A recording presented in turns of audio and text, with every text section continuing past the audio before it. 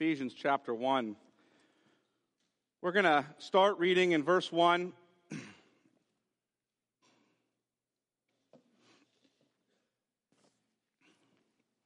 Ephesians chapter 1, starting in verse 1. Paul, an apostle of Christ Jesus, by the will of God, to the saints who are in Ephesus and are faithful in Christ Jesus.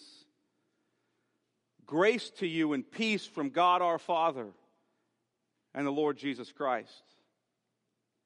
Blessed be the God and Father of our Lord Jesus Christ, who has blessed us in Christ with every spiritual blessing in the heavenly places, even as he chose us in him before the foundation of the world, that we should be holy and blameless before him. In love, he predestined us for adoption as sons through Jesus Christ, according to the purpose of his will, to the praise of his glorious grace, with which he has blessed us in the beloved. In him we have redemption through his blood, the forgiveness of our trespasses, according to the riches of his grace, which he lavished upon us in all wisdom and insight, making known to us the mystery of his will, according to his purpose, which he set forth in Christ, as a plan for the fullness of time, to unite all things in him, things in heaven and things on earth. In him we've obtained an inheritance, having been predestined according to the purpose of him who works all things according to the counsel of his will, so that we who were the first to hope in Christ might be to the praise of his glory. In him you also, when you heard the word of truth, the gospel of your salvation, and believed in him, were sealed with the promised Holy Spirit, who is the guarantee of our inheritance until we acquire possession of it, to the praise of his glory. Let's pray. Father, we ask that as we look at your word, that your Spirit would turn on the lights in our dark minds, that you would help us to see what it is your Spirit is saying to the church through the hand of the Apostle Paul. They would understand this portion of this letter that he wrote to the church at Ephesus, that we would understand how what we learn here about you and your Son and your Spirit and their work in your work in saving us, that as we learn about that, Father, that we would exalt your name, that we would understand that our salvation is grounded upon your Son and him alone, that is applied to us by your Spirit. Pray we give us understanding and joy and repentance before your word. We pray this in the name of your Son. Amen. Well, I remember when I first met a man named Joseph Bonura. Some of you know Joseph, some of you do not. But he's a missionary who's supported by Sovereign Grace. He actually works at Radius International, which is the mission sending organization or training organization that we helped establish, which trains people to plant churches in largely unreached people groups, predominantly in the Muslim area of the world, Muslim, Buddhist, Hindu people groups. And he works there, and I remember when I first met him, I learned he had lost his right leg from just below the knee down. And I was about 26, I still remember this, and he was about 24, so we were still very young. I was pretty young in my faith. And I remember asking him, we were saying, Joseph, how do you cope with losing your leg at such a young age? He actually lost it in college. And I remember vividly, he looked at me and he said, by God's grace, I built my house on the rock of Christ. And I remember being stunned by that statement. I wondered, what does he mean? What does he even mean by that? I mean, in the fullest sense, I sort of got what he meant. I knew he did not mean that he thought that somehow he thought Christ was going to give him his leg back. I knew that in some way he meant that Christ was the one in whom he trusted and hoped, and therefore he could endure the loss of his leg because he knew Jesus. I knew that. And I've known Joseph now for over 16 years, and I can tell you with some sense of assurance that not even Joseph can tell you fully what he meant when he said it at the time. But what has always been true of Joseph, And what's always encouraged me about him is that for him, Christ is the one in whom he trusts. He rests on Jesus. Christ is his foundation. Christ is his rock. Christ is the sure hope on which he stands. And I bring this up because Joseph isn't an extraordinary Christian in that sense. He's an ordinary Christian in that sense. Christians are those who hope in and rest upon and trust in Christ. And Christ alone. Christ is our sure foundation. Christ is the unshakable ground on which we stand. But, and I want you to be sure to catch this, what I'm not saying is Jesus is not just our rock when we're in suffering. Jesus is the foundation of the whole Christian life. The whole of the Christian life, he is the foundation of it. And it's only in Christ that we receive any of the spiritual blessings, the heavenly blessings that we have in Christ, that we have from God. It's only in him that we receive them. Last week I preached on the fact that grace alone is the cause of our salvation. It is the sole efficient cause for our salvation. God was not moved because of anything in us or because of anything that we do to save us. In fact, if it was merely based on what we do or who we are that was generating a response from God, then we would certainly receive nothing more than his just wrath for our sins and our sinfulness. And it's pivotal that we understand who we are before God. We are sinners. And we are sinners not just by choice, but we are sinners by nature. We are guilty and corrupted in Adam. And I know that when we hear this, we imagine that God is just angry with our sin, right? He's angry with our sin. But that he's not really angry with us. Because somehow we have bought the lie that our sin is outside of us. But I want you to stop and consider, God doesn't cast our sin into hell. He casts us into hell because of the sin that comes from within us. God did not send his Son to save us because of something within us, as if he was rescuing us from this sin that's somehow outside of us. No, he came to save us because of who he is. And he came to save us from, to some extent, who we are and what is due to us because of who we are, which is his just wrath. So if you want to know how you contribute to your salvation, then realize that you contribute your sin and your sinfulness, and that's it. That's what you contribute. Everything else is all of grace. God was moved by the loving and gracious intention of his own will to save you. So it's God's grace that causes him to save us. But what is the ground upon which he saves us? So his grace causes him to save us. What is the ground upon which he saves us? You see, God is gracious, but he's also just.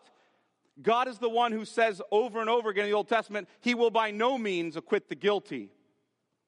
He will exercise his justice. So if God is graciously saving us, on what ground is he doing it? Is there some merit in me? Is there something I do? See, some have argued that somehow our faith in Christ is our merit. Right? God sees our faith, and then he calls it, our faith, righteousness. And I'll deal with that more next week when we deal with sola fide, or faith alone. The Roman Catholic Church has argued that we're justified by grace through faith, but grace is actually infused into us, into our hearts, and it inheres in us in such a way that we cooperate with God and we merit our justification. So they agree, yes, we need grace and we need faith and we need Jesus, but we add to the ground or the basis of our justification by participation in the sacraments and the performance of good works. So for Rome, justification starts with grace and faith and Jesus, but in the end it's completed by our good works. Thus our own good works become part of the ground of our justification. And frankly, many evangelicals have subtly slipped into the same kind of idea. We see folks all around us believing their own works must in some way contribute to their salvation, right? To their justification, really. Sure, it starts with grace, but it ends with me, right? I mean, Jesus gets me in the door, but then I keep myself in there, don't I?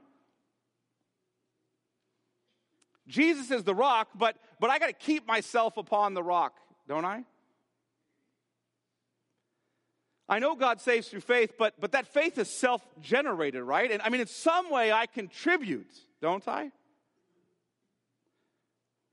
Some of the Protestants argued the following in the 11th chapter of the Westminster Confession of Faith, which was written in the 1600s. Those whom God effectively calls, he also freely justifies, forgives them of their sins, declares them righteous, not by infusing righteousness into them, but by pardoning their sins and by accounting and accepting their persons as righteous, not for anything worked in them or done by them, but for Christ's sake alone, nor by imputing faith itself, the act of believing, or any other evangelical obedience to them as their righteousness. But listen, but by imputing the obedience and satisfaction of Christ unto them, they receiving and resting on him and his righteousness by faith, which faith they have not of themselves, it is the gift of God. Thus the Protestants concluded that the only ground of our justification is Christ alone. In fact, the only ground of any part of our salvation, whether election or justification or adoption or sanctification or perseverance or glorification, is Christ alone. The whole of the Christian faith is grounded upon him and him alone. In chapter 8 of that same confession, the Protestants said this: it pleased God in his eternal purpose to choose and ordain the Lord Jesus, his only begotten Son, to be the mediator between God and man, the prophet, the priest, and king, the head and savior of his church, the heir of all things and judge of the world, unto whom he did from all eternity give a people to be his seed and to be, listen, by him redeemed, called, justified, sanctified, and glorified. So the Protestants taught that we are by him, in Christ alone, elected, redeemed, called, justified, sanctified, and glorified. We are forgiven and declared righteous in Christ alone, and for his sake. We merely receive and rest upon him and his righteousness. It's the Protestants taught. They taught that the sole cause of your salvation, all of it, is the grace of God alone. And the sole ground of your salvation, all of it, is Christ alone. So the grace of God alone, Christ alone. This is why Jesus can say things like, you search the scriptures because you think that in them you have eternal life. And it's they that talk about me, yet you refuse to come to me that you may have life. Or why he can say, I am the way and the truth and the life. No one comes to the Father but by me. Or why the apostles can say, there is no other name under heaven by which men must be saved. Jesus alone is the ground of our whole salvation. And someone may object, well, okay, we definitely need Jesus, but we add something to all this through our meritorious works and faith. I mean, don't we? Somehow we contribute to the basis or ground of our salvation, right? I mean, listen, the majority of professing Christians do not agree with what I just read from the Westminster Confession of Faith. They don't agree with it. The Roman Catholics don't agree with it. There's a lot more of them than us. They said so at the Council of Trent. Many self-professing evangelicals don't agree. So why should we listen to this comparatively, relatively small group of folks who follow these old Protestant confessions? Why should we listen to them? And that's a legitimate question. Were the Protestant reformers right? Is the Protestant claim of Solus Christus, Christ alone as the ground of our whole salvation, is that even a biblical claim? And why does that matter? Why does it matter? Because for us, we believe that our authority, our ultimate authority is Scripture. That's what I preached week 1 in this series. It's Scripture. So it doesn't really matter to us whether the majority are in our corner or the majority are not. It doesn't really matter to us some kind of population or poll that we take. How many people agree with this? We don't care. At the end of the day, what does the Bible say? That's what we come back to. So to answer it more fully, I want to look at Ephesians 1. Because we don't appeal to popular opinion or church councils as our ultimate authority for determining these questions. We appeal to Scripture alone as our authority. So the question is, as we look at our text today, does Paul ground all of salvation on Christ alone? Or does Paul reserve something for us? And as we look at it, I want you to pay attention as we're looking through Ephesians 1 to the Christ-centeredness of Paul here. In this passage by Paul, Jesus is beyond a shadow of a doubt the ground of our whole salvation. And in fact, Paul refers to Christ in the first 14 verses of Ephesians no less than 16 times. In verses 3 through 14, which is one extended sentence, Paul mentions Jesus 13 times. Now, I want you to pay attention to this as we walk through the text because Paul is habitually using two words. You ready? In Christ or in Him. Those are two words. But habitually uses those two words. Paul believes that all the blessings of God are ours in Christ. Paul was relentlessly focused on Jesus. In fact, Charles Spurgeon, who was a 19th century British pastor, English Baptist, really said this: Paul's harp had only one string, but he brought such music out of it as never came from any other. He found such infinite variety in Christ that he never exhausted his theme. With him, it was Christ first, Christ last, Christ midst, Christ everywhere. So he could never have his pen in his hand without writing something in praise of his glorious Lord and Savior. I think Spurgeon gets it exactly right. As we walk through this text, ask the question, where is Paul grounding my salvation? Where is he grounding it? And I think you're going to find there's really two words he says again and again. In Christ. In Him. Just repeatedly, relentlessly driving you back to the fact that Jesus is the ground of all of your salvific blessings.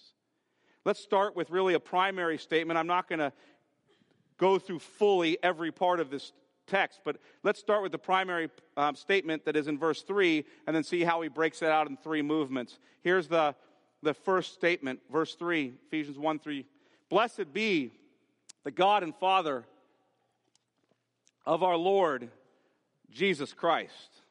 Now, I want to begin by noticing that Paul transitions from the greeting in verses 1 and 2 to praise. Usually what Paul does is he introduces himself, and then he introduces his audience, and then what he does is he gives a benediction, and he launches into prayer for them. But in this case, he actually does all that and launches immediately into praise of God. And then he comes to the prayer for them afterward. As he goes through Ephesians, he does that. And who does he praise? Notice what he says. Blessed be the God and Father of our Lord Jesus Christ. He praises God. But how does he identify God? He identifies God as the Father of our Lord Jesus Christ. Jesus is the Son, and Jesus reveals the Father. And no one has the Father who does not have the Son, and that's why when Paul begins to praise the Father, he has to list him or name him or identify him as the Father of our Lord Jesus Christ. Now, what does Paul praise with regard to the Father? What's moving him to worship or to praise? Look at the next phrase. Blessed be the God and Father of our Lord Jesus Christ. Next phrase, who has blessed us. Now, I want you just to stop there. There's a lot more coming. The Father has blessed us. The Father of our Lord Jesus Christ has blessed us. He has blessed Paul. He has blessed the Ephesians. And if we stop there with some kind of generic phrase, we praise God because He's blessed us. If we stop there, we'd get into all kinds of trouble. All kinds of trouble. I think often people in their Christianity essentially stop there, or what they call Christianity. We praise God who's blessed us. We even praise the Father of Jesus who's blessed us. And then they look around at their material blessings, their homes, their kids, their health, their bank account, their friends, and they dwell on those earthly blessings. And then they look at their own good works, their own sincerity, the way they are kind to other people, and they start to take credit for the fact that God has blessed them with those things. But is that what Paul's talking about here at all? No. He's not talking about that at all. Look what he goes on to say. Who has blessed us, what? In Christ, with every spiritual blessing in the heavenly places. Now, I want to take that statement in two parts, because there's two parts to it, really. Let me take the end of it first. With every spiritual blessing in the heavenly places. What does that mean? He has blessed us with every spiritual blessing in the heavenly places. What does it mean? Well, I think the phrase is referencing the blessings which come from the Spirit or the Holy Spirit. In other words, with every blessing of the Spirit, every blessing of the Spirit in the heavenly places. Now, what is that talking about?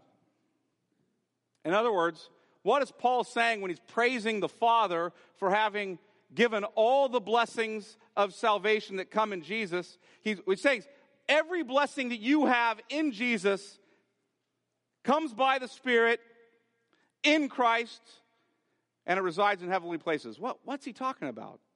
I think that what Paul's doing is he's going to go on to argue in the rest of this hymn, really, and really goes on to argue in chapter 2 that Christ is seated in heavenly places, and we are seated together there with him in heavenly places. So who's in the heavenly places? Jesus. And the Spirit is the one who unites us to him, and in him are all our spiritual blessings. They're in him and with him. Jesus Christ is seated in heavenly places, and we're united to him by the Holy Spirit. The Holy Spirit unites us to Christ through faith and pours out all the blessings on us that are ours in him. And it leads to the second phrase when he says he blessed us in Christ. See, there are those words, in Christ. We receive all these blessings of the Spirit in heavenly places in Christ. I don't know if you heard that. Christ is the sole ground of every salvific blessing of the Spirit in heavenly places. Apart from Jesus, you receive none of these blessings. Apart from him, you receive none of these blessings. And Jesus is not a kind of halfway house to your blessings. They're found fully in him. In your daily life, it says, if your daily life and your faith and your worship is not informed by the fact that Christ alone is the ground of all the salvific blessings of the Spirit in heavenly places, then everything's going to be affected. Here's what's going to happen. You'll become hopelessly introspective as you try to find the ground of your salvation in yourself. And depending on how your pride manifests itself, because, all of our pride manifests itself differently. Depending on how your pride manifests itself, you'll either be in despair over your damnation, or you'll be puffed up that you're really good enough to merit God's favor. Either way, your spiritual life will become one of constant navel-gazing. Your faith will be built on the shifting sand of your own morality and personal experience and sincerity. Your worship will become hopelessly self-centered, and you will not know the joy of your salvation in Christ. Martin Lloyd-Jones, who was a British preacher in the 20th century, said it this way: I can certainly testify, after many years of pastoral experience, that the people who give me the impression of being most miserable in their spiritual life are those who are always thinking of themselves and their blessings, their moods and states and conditions. See, when we understand Christ is the ground of our salvation and grace is the cause of our salvation, then we look outward to praise the Father of our Lord Jesus Christ and to bless his name, and then and only then can we really experience the blessings that he's bestowed upon us in Christ. Because we're not going to experience all those salvific blessings immediately, because they're with him there. They belong to us, and we're with him there, but we're still in this world. We're still suffering. We still experience the effects of the fall and sin and death. And it's not until we understand that Jesus alone is the ground of our salvation, and we focus on him, that we really stop looking internally for our hope, or lack thereof, and start looking externally outward to him. And that's where we start to experience joy. We don't experience blessing And we're not led to praise by introspection, but by looking outward to the Lord as the source and ground of our blessing. As Christians, we praise the God and Father of our Lord Jesus Christ, who's blessed us in Christ with every spiritual blessing in the heavenly places. And you might respond, well, you're making an awful lot out of one verse. But I don't intend to stop there, because Paul didn't stop there. He's only fired his opening shot. Blessed be the God and Father of our Lord Jesus Christ, who has blessed us in Christ with every spiritual, how many spiritual blessings? Every spiritual blessing in the heavenly places. But that's really a thesis statement that he has three primary arguments that he backs it up with. Really, what happens here after verse 3 is that Paul gives a deeply Trinitarian argument that he lays out. Now, the Trinity is there in verse 3, the Father of our Lord Jesus Christ, who blessed us in Christ with every blessing of the Spirit. But now he lays that out in three movements where he says the Father has planned our salvation in Christ, and the Son has accomplished our salvation as the Christ, and the Spirit applies our salvation through faith in Christ. So look at the Father planning our salvation in Christ, verses 4 through 6. We're just going to move through these fairly quickly. Even as he chose us in him, that's Jesus, before the foundation of the world. So, blessed be the God and Father of our Lord Jesus Christ, who's blessed us in Christ with every spiritual blessing in the heavenly places, even as he chose us in Christ before the foundation of the world, that we should be holy and blameless before him. In love, he predestined us for adoption as sons through Jesus Christ, according to the purpose of his will, to the praise of his glorious grace, with which he has blessed us in the beloved. Now, when did the Father elect us? When did he choose us? Before the foundation of the world. If you don't like that, take it up with Paul. Chose you before the foundation of the world. On what basis or ground did he elect you? In Christ. Chose us in him. He didn't elect you or choose you because he looked down the corridors of time and saw something in you. In other words, you're not the ground of your salvation in eternity past. Jesus is. And he elected us to be holy and blameless before him, and he predestined to adopt us as his sons through Jesus Christ before the foundation of the world. Now, I want you to stop and consider this. What does choosing us to be holy and blameless and predestining us to be adopted as his sons through Jesus before the foundation of the world assume? It assumes that when we live in time, we will not be holy and blameless in and of ourselves, that we are not rightfully sons in and of ourselves. This assumes a fall into sin. Now, it assumes we're by nature children of wrath. I'm not going to get into this whole discussion about God's decree of the fall and judgment before creation and all that right now. Here's the bottom line. Before the foundation of the world, God decreed the fall. Working that out is not something I'm going to do.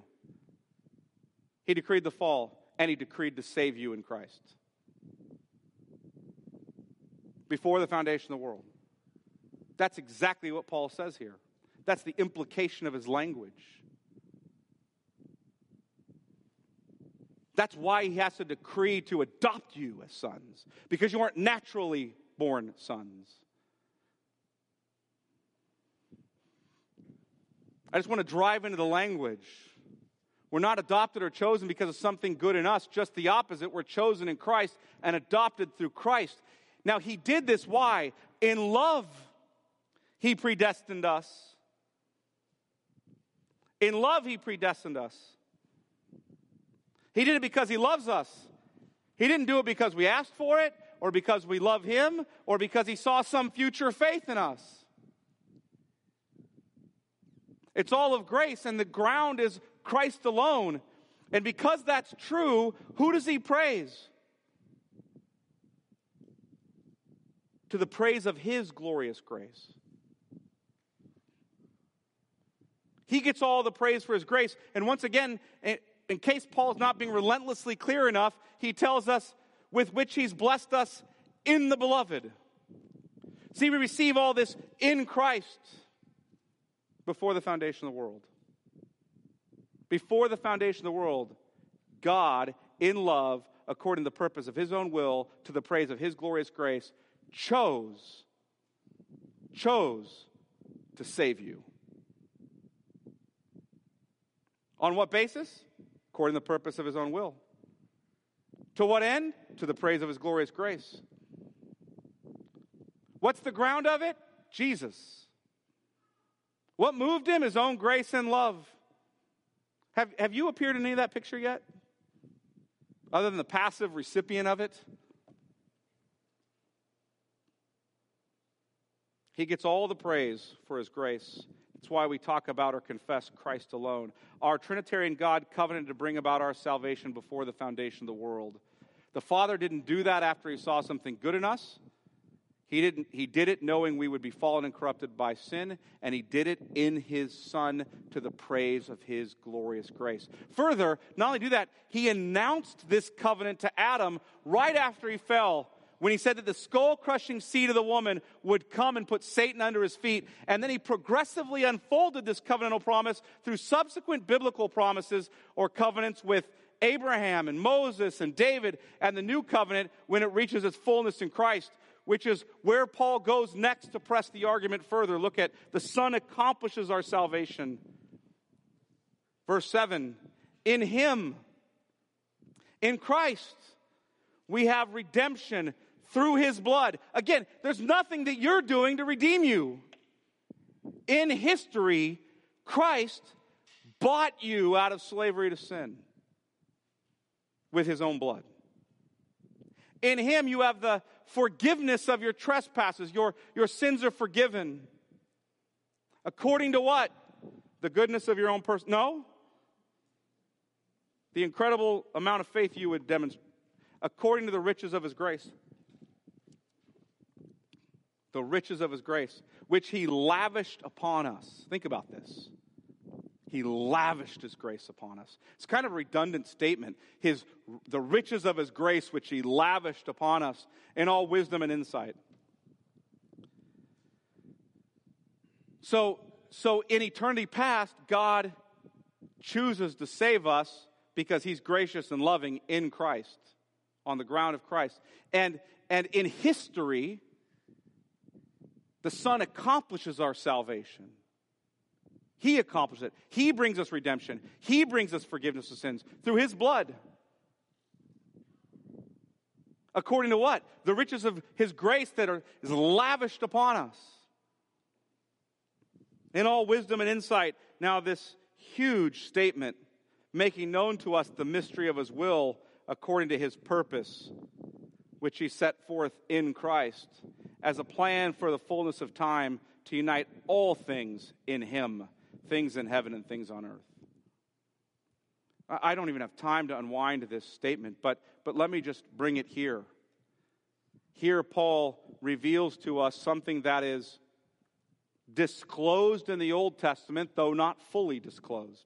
It's only partially revealed, and now it's being fully revealed, that the Christ has come to reconcile heaven and earth, to reconcile all things in himself, and that we have the privilege of being redeemed, of being caught up in that great reconciliation. It's all in Christ. Verse 11, in him we have obtained an inheritance. Now, how did we get an inheritance out of all this? In him. He gave it to us. It's in Christ. He's the heir of all things, and we are united to him through faith, and so we get it. Having been predestined, now notice this, having been predestined according to the purpose of him who works all things according to the counsel of his will, so that we, here's the result, so that we who were the first to hope in Christ might be to the praise of his glory. Who gets glorified for all this? The Lord does.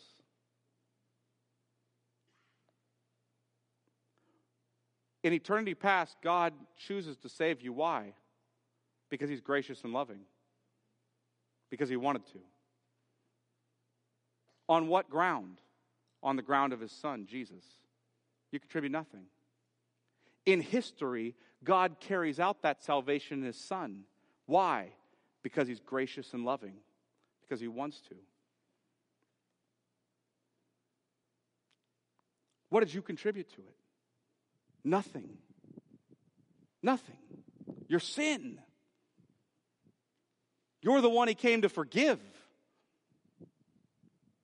And then, we not only find out that, but then we receive an inheritance. How did we earn that? We didn't. It's his. It's all in Christ, relentlessly in him, in Christ, in him, in Christ. The Spirit applies that salvation to us in Christ. So in eternity past, the Father plans this in Christ, and in history, the Son accomplishes it as the Christ, and now the Holy Spirit applies it to you. Look at 1:13 and 14. In him, there's those words again. In him you also, when you heard the word of truth, heard the good news of your salvation, not the good advice of your salvation, the good news of your salvation, not something you do, something that has been done for you. When you heard about this and believed in him, you were sealed with the promised Holy Spirit, who is the guarantee of our inheritance until we acquire possession of it to the praise of his glory. There's that phrase again. So the Holy Spirit applies it to you through faith. You might say, okay, so I do something. I contributed something. I had faith. But if you go to Ephesians 2:8, for by grace you have been saved through faith, and this is not of yourselves. It's a gift of God so that no man shall boast. What do you contribute to it? Nothing. Nothing. Even the application of what Jesus did in history to you is accomplished by the Holy Spirit. Now you believe, but that believing is a gift you've been given. And when you believe, what are you doing? You're trusting in another. And that trust is a gift. So here's the question. Are you looking to Christ alone as the ground of every spiritual blessing in the heavenly places? Is that happening in your life? I mean, I know some of you here do not know Christ. I mean, some of you come every week and don't know him, and you've made us aware of that, and we're happy to have you here. Maybe you're here because you have family and friends who invite you. Maybe you're here because you're performing some kind of religious duty. I really don't know. But what I want you to know is that we're glad you're here, and we have a very clear desire and hope and prayer for you. We pray that the Lord will be pleased to open your blinded eyes to see the light of the good news of the glory of Christ so that you will believe and be saved. Pray that for you. And I know some of you probably think that you need to clean up your life and clean up your act before you get to trusting in Jesus. But I'm here to tell you that you simply need to look to Jesus. You will not clean up your act. It will not happen. If you're waiting for that day, you will wait every day the rest of your life and you will die. And you will never turn to him because you will not clean up your act. Look to Jesus. Look to him and be saved. I know some of you may be saying that, I just don't believe. I just can't believe for whatever reason. I haven't gotten there. And I want you to hear that I agree with you. If it depends on you, then you'll never believe. So what do you do? What if that's you? What do you do? Get on your face and plead with God to give you faith. And he will. He will. Go home after this service and get on your face and plead with God to give you faith. And don't get up until he does, and he will answer that prayer. I know some of you likely think you have something in you that's praiseworthy, something good, something meritorious. You do not. You don't. I don't. The cross does not proclaim to us that we are worthy in and of ourselves. The cross simultaneously proclaims something terrible about us and something glorious about God. It proclaims to us that we are so abhorrent in and of ourselves that the Father had to crush his Son just to relate to us. And it proclaims to us that God is so gracious and loving that he would crush his Son to save us. And here is the good news. God sent his Son to save us. Because he's loving and gracious, not because we're good. So look away from yourself and out to him. He will save you. Trust him. Trust him. And believers, I want to emphasize this before I walk away from this. You don't need Jesus any less than the unbelievers. It's not like you're, go get them. They need this. You need him just as much as they do. He is the ground of your salvation. Jesus did not just build some of the ground of your salvation and then provide you tools to finish the work of the ground of your salvation. Jesus alone is the ground. It's all of grace, all in Christ alone. So we ought to be humbled and encouraged by those two words, shouldn't we? Christ alone. You cannot add to the ground of your salvation. You cannot take away from the ground of your salvation. With regard to this, John Bunyan, who's one of my favorite guys to read, a 17th century Baptist preacher and author of the Pilgrim's Progress, wrote the following. One day as I was passing into the field, this sentence fell upon my soul. Thy righteousness is in heaven. And with the eyes of my soul I saw Jesus at the Father's right hand. There, I said, is my righteousness. So that wherever I was or whatever I was doing, God could not say to me, where is your righteousness? For it is always right before him. I saw that it is not my good frame of heart that made my righteousness better, nor yet my bad frame that made my righteousness worse. For my righteousness is Christ. Now my chains fell off indeed. My temptations fled away, and I lived sweetly at peace with God. Now I could look from myself to him and could reckon that all my character was like coins, like the coins of a rich man that he carries in his pocket when all his gold is safe in his trunk at home. Oh, I saw that my gold indeed was safe in my trunk at home in Christ my Lord. Now Christ was all, my righteousness, my sanctification, and redemption. That's why he and we can sing with Paul, blessed be the God and Father of our Lord Jesus Christ, who has blessed us in Christ with every spiritual blessing in the heavenly places. Let me pray. Father, we ask that your Spirit would be at work saving those who do not know you, giving them ears to hear, giving them spiritual life so they might believe. Father, we ask that your Spirit would be at work in us, reminding us that your Son is the sole ground of our salvation, that Christ alone is our hope, that he is our righteousness and sanctification. Father, help us to trust in him, to look out from ourselves to him and rest upon him and receive him. Father, pray for those of us who have the tendency to think more highly of ourselves than we ought, that we would be humbled by those words in Christ.